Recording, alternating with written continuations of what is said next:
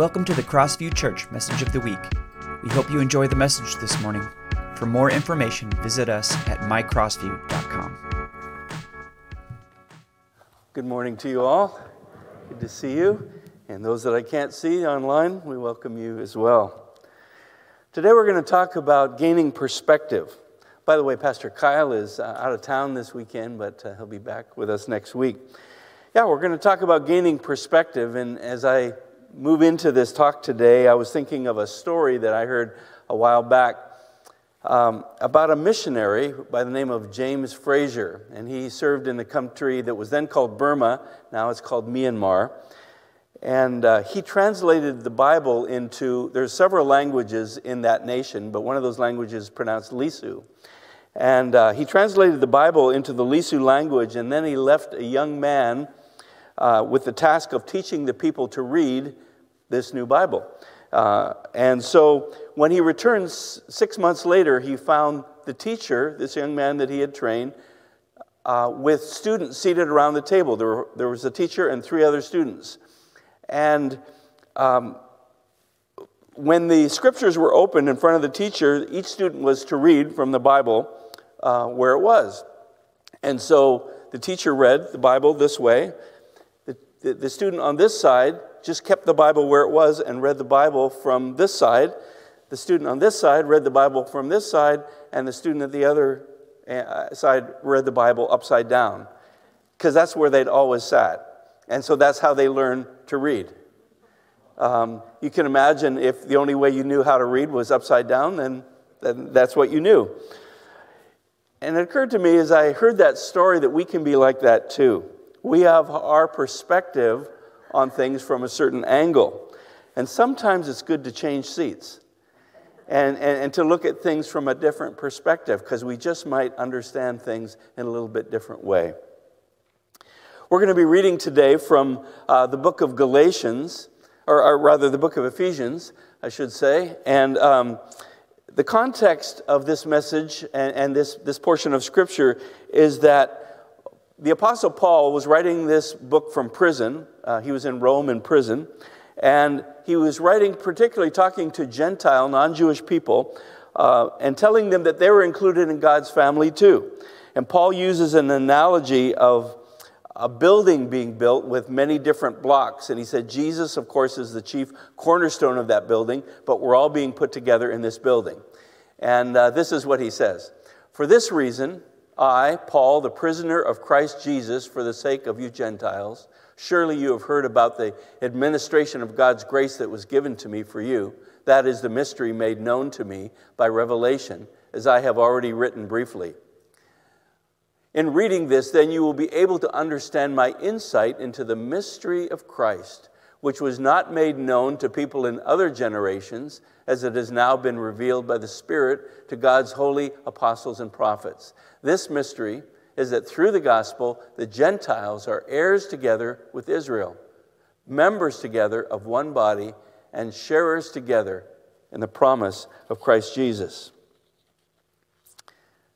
The power of perspective. Notice that Paul describes himself as I, Paul, the prisoner of Christ Jesus. He did not say, I, Paul, a prisoner of the Roman government. Or he didn't say, I, Paul, sitting here rotting away in this lousy prison cell. I, Paul, the prisoner of Christ Jesus. Your perspective, your point of view makes all the difference. How about when you consider your place of work, wherever you are employed? What is your perspective there? Are you just putting rivets in an airplane if you work at Boeing? Or is there more going on there? Is there a different perspective that you might take? Are you just someone who sells insurance or develops software?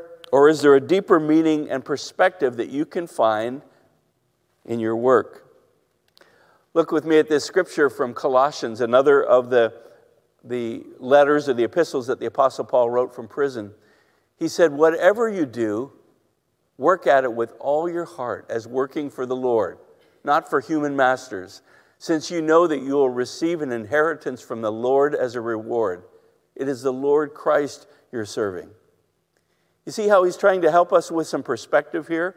Yes, we may have an employer, a boss, and they're the one that maybe sign our paycheck. But he's saying, I challenge you to consider the perspective that ultimately you're working for the Lord. There were 3 bricklayers that were out building a church building. They were laying bricks as this church building was being put together, and they were asked, the first one was asked, what are you doing? He said, I'm laying bricks. The second one was asked, what are you doing? He said, I'm making a living. And the third bricklayer was asked, what are you doing? And he responded this way. He said, I'm building a house where the Church of Jesus Christ can meet. They were all doing the same thing, but they had a little bit different perspective, didn't they? Perspective changes everything. Some of you here are perhaps students in school. Are you just doing your time until you graduate? I hope not. I hope that you see that there's a lot more going on there and many opportunities that God has placed before you. How about in our families? Can we see that we're affecting the next generation, that we're impacting eternity? Step back and get some perspective. I, Paul, the prisoner of Christ Jesus, was his perspective.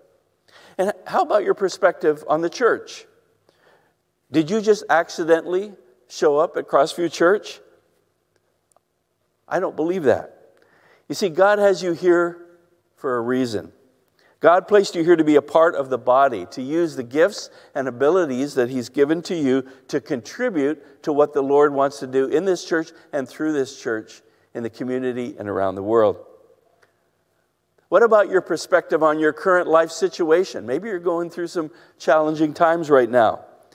Is it possible for you to see that the challenges that you're facing now are a possibility for God's glory rather than just a pain in the neck? That's what we see from Paul's example here. Perspective makes all the difference. Now, as I said, Paul wrote this letter from prison, the letter to the church in Ephesus, but he considered himself a prisoner of Christ Jesus. Listen to the words of Paul in another of his prison epistles. This is the book of Philippians, and this is what he said in chapter 1, verse 12 through 14. He said, now I want you to know, brothers and sisters, that what has happened to me, in other words, me being here in prison, has actually served to advance the gospel. As a result, it has become clear throughout the whole palace guard and to everyone else that I'm in chains for Christ. And because of my chains, most of the brothers and sisters have become confident in the Lord and dare all the more to proclaim the gospel without fear. Now, people that have studied these things, most Bible scholars believe that Paul was in prison in Rome for about 2 years. He would have been chained to a Roman guard 24 hours a day, and I understand that these guards were on 4-hour shifts. So every 4 hours, a new Roman guard was chained to Paul. Paul had absolutely no privacy for these years. Paul had every reason to have a gigantic pity party for himself, didn't he?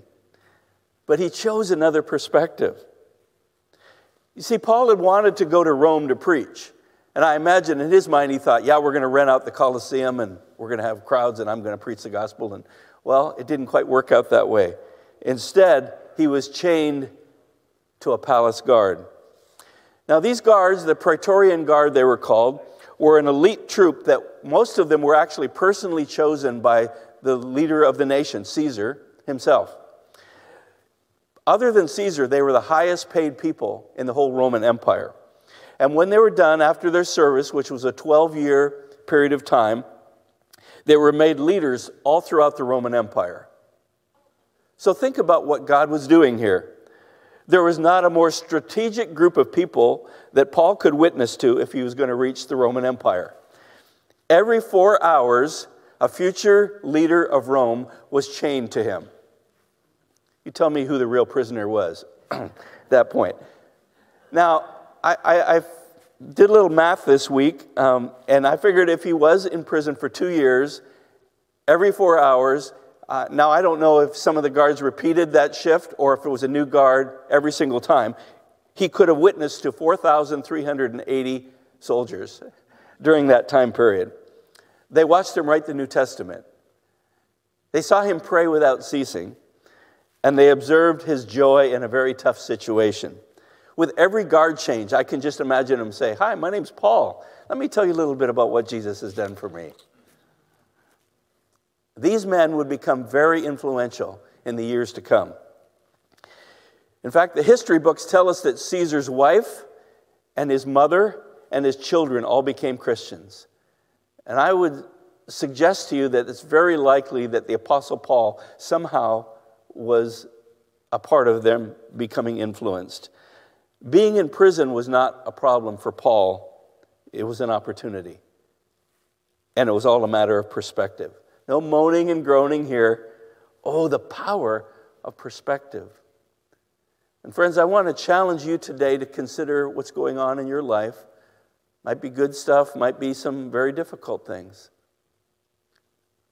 Would you actually pray a prayer and say, "God, would you help me to see this from your perspective?"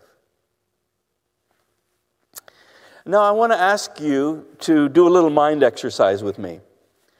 I want to ask you to think, don't say the name out loud, but think of someone that you know personally who seems to be the least likely person that you can imagine to ever become a follower of Jesus. If they're sitting next to you, don't elbow them. But if you can imagine in your mind somebody that you think, "Man, this would be amazing." I just really can't imagine them becoming a follower of Jesus. Okay, if you've got that person in your mind, now I want to ask you to think of someone that you know of in the world today. Not somebody you know personally, but someone that you think is very unlikely would ever become a follower of Jesus.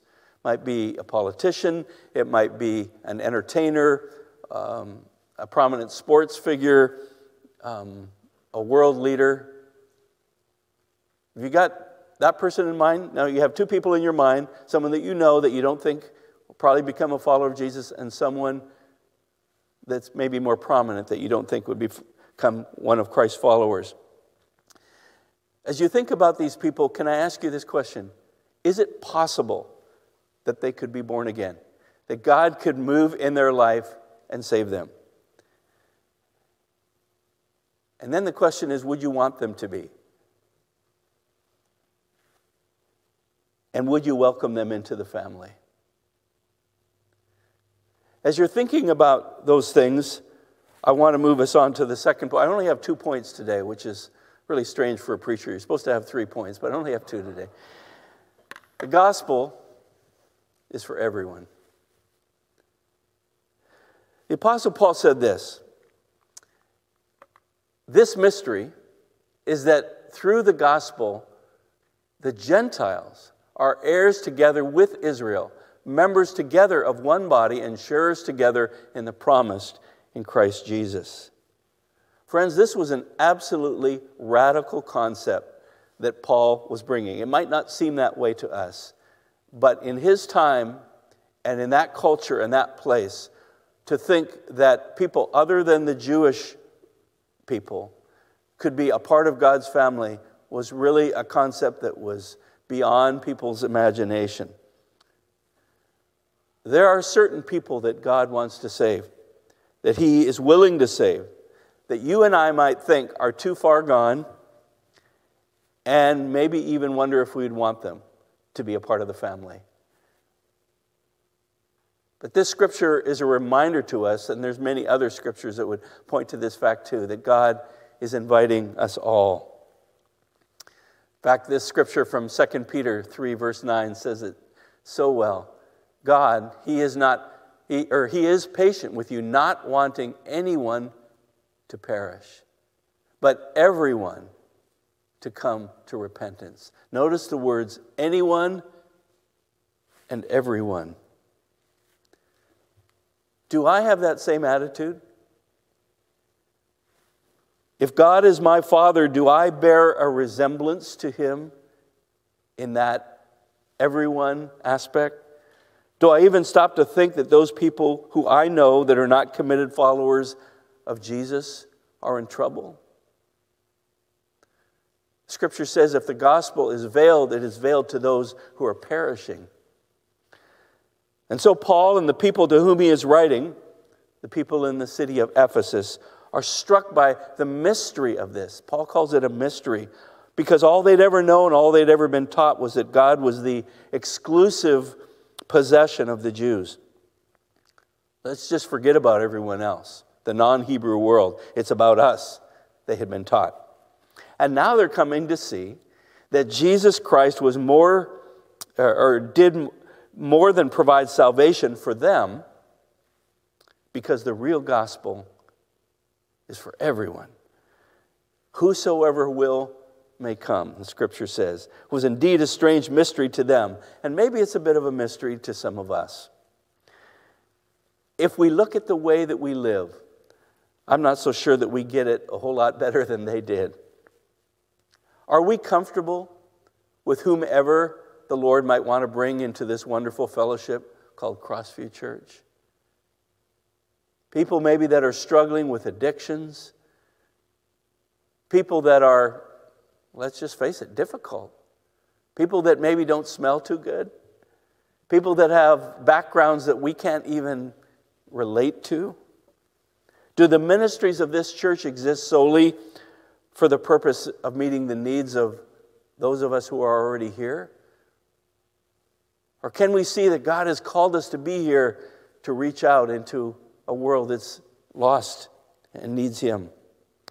Are we truly ready to embrace the mystery that God wants to include rather than exclude? I love the story that I heard many years ago of something that happened during World War II. Some American GIs were there, and they were fighting in kind of a remote area of France. And one of their fellow soldiers was killed in battle.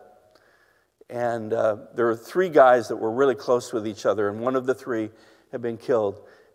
And the two friends asked their leader, their sergeant, if they could take their friend and find an appropriate place to bury him.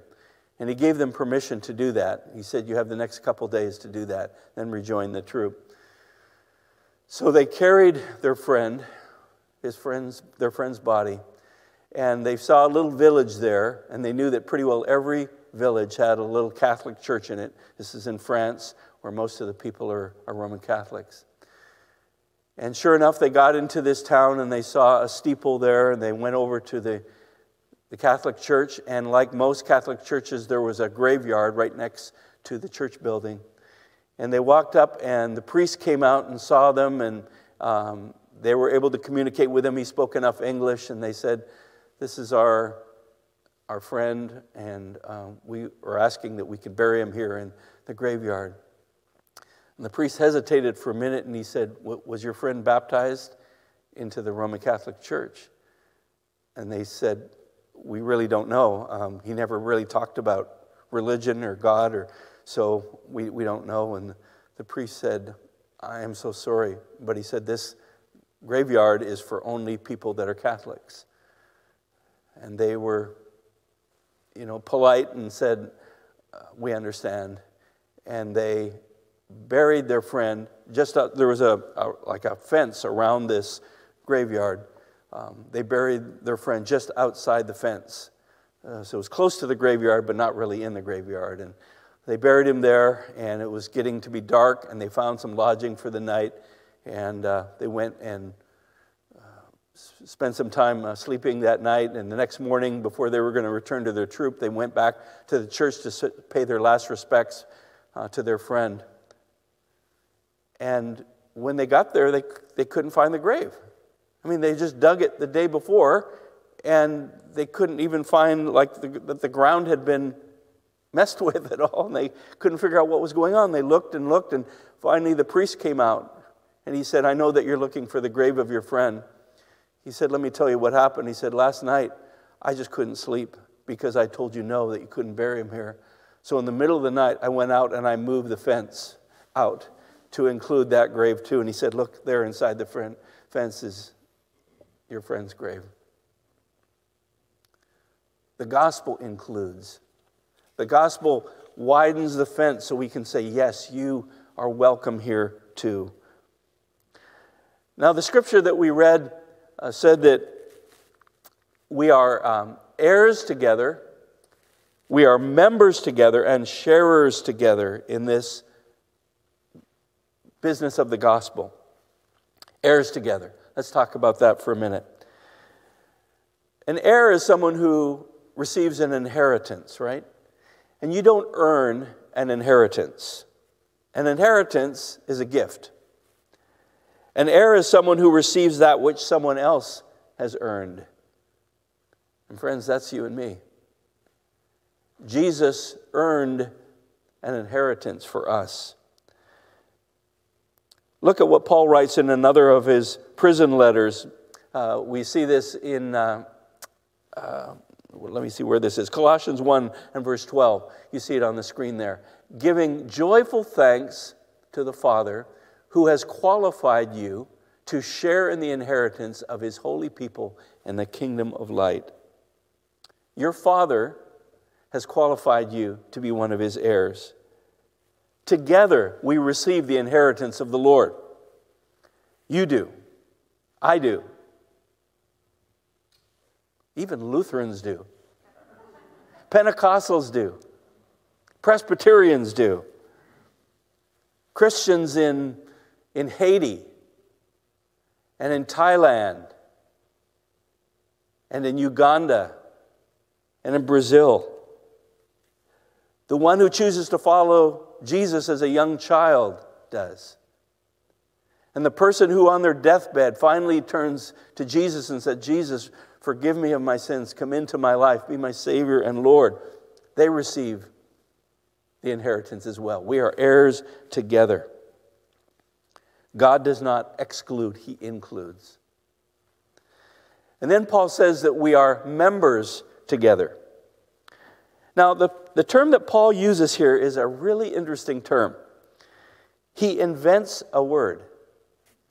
The Greek word he uses is found nowhere else in the Bible or in any other contemporary Greek literature before Paul uses it here. Susoma is the way you would pronounce this Greek word. In order to make this point, Paul, of course, inspired by the Holy Spirit, invents this word that most literally means belonging to the same body. Members together is the way we have it translated here. But it means members that belong to the same body. It's like your nose and your left ear and your right elbow are all saying, yeah, we're all a part of the body. We're different, but we're part of the same body. They have equal right to that. One of my favorite stories that illustrates this point so well is that many years ago, there was a graduation ceremony at a law school back in Chicago. It's called the Chicago-Kent College of Law. The highest ranking student that was graduating that year, when he was given that honor, his name, by the way, is Mr. Overton. And Overton is blind, totally blind. And he insisted that half of the credit for him being the highest ranking student went to a friend of his whose name was Kasperzak, another student who was graduating. They had met one another early in their educational journey there when the armless Kasperzak had guided the blind Overton down a flight of stairs. And this acquaintance ripened into a friendship and a beautiful example of interdependence. The blind man carried the books that the armless man read aloud in their common study. And thus the deficiency of each one of these individuals was compensated for by the other's ability. That's a great picture of the body of Christ. See, I have deficiencies in my life. And I hope it's not offensive for me to say, you probably do too. But my deficiencies can be made up by gifts that you have. And perhaps some gifts that I have can help make up for the stuff that's missing in your life. We need each other. We're members together. We're belonging to the same body. And so look with me at this scripture from Romans 12, verses 4 and 5. For just as each of us has one body with many members, and these members do not all have the same function, so in Christ we, though many, form one body, and each member belongs to all the others. So Paul says we are heirs together, we are members together, and then he says we are sharers together. And what do we share? We share the boundless riches of Christ, he said. All that God has for us. In verse 8 of Ephesians, this is just 2 verses after where I stopped reading earlier. He talks about the boundless riches of Christ. In another translation, it's worded this way: the endless treasures available in Christ. Nobody gets more. No one gets less. I don't get more because I'm a pastor. The murderer on death row who receives Jesus as their Lord and Savior gets as much as everyone else. It's not an idea of God divvying up his riches and say, well, you get a little bit here, you get a little bit there. The idea is that together we all receive the riches of Christ. And the key word in each of these points is the word together. Heirs together. Members together. Sharers together. We receive all that God has for us, not alone, but as a family of God. Paul is going to great lengths to make this point, even inventing a word, it appears, to express it. That all together we make up the body of Christ. We're not in competition with each other, we're in partnership with each other. Are you a part of the family? Have you chosen to follow Jesus? Then you're part. We're heirs together, members together of one body, and sharers together in the promise of Christ. So 2 take-homes for us today as we wrap this up. The gospel is for everyone. Please remember that tomorrow. When you're on the job, when you're in school, maybe when you get home today and your neighbor's out front and he waves to you. We're members together, and the gospel is for everyone. And then the second thing I want you to take home today is perspective. Like Paul said, hey, I'm a prisoner of Christ Jesus. He chose a perspective that helped him to see things in a positive way. And I want to encourage you to do the same. Just this last week, I had someone share a story with me that I think illustrates both of these points so well, and I'll conclude with this. It's a story about a missionary that was serving in the nation of Vietnam. It was a difficult season of ministry for this missionary. The people were unresponsive, seemingly, to the gospel. The church there was having some real problems. There was division and strife, and the days were just hard. And this missionary came back to his apartment after a particularly long day when things had not gone well. And when he got to his apartment, he discovered that he'd been robbed. His apartment had been broken into, and everything had been taken, except for one couch that was still there, probably because they couldn't figure out how to get it out of there. Everything else was taken. And it was just too much. It was like the last straw for this missionary. He collapsed on the couch and he cried out to God these words: "You have got to get me out of here. I just don't love these people. I don't love the Vietnamese anymore."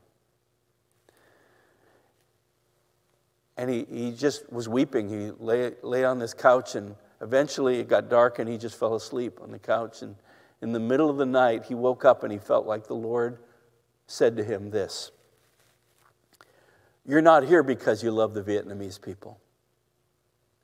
You're here because I love the Vietnamese people." Perspective. His perspective was changed. And he was reminded that the gospel is for everyone. Let's pray together.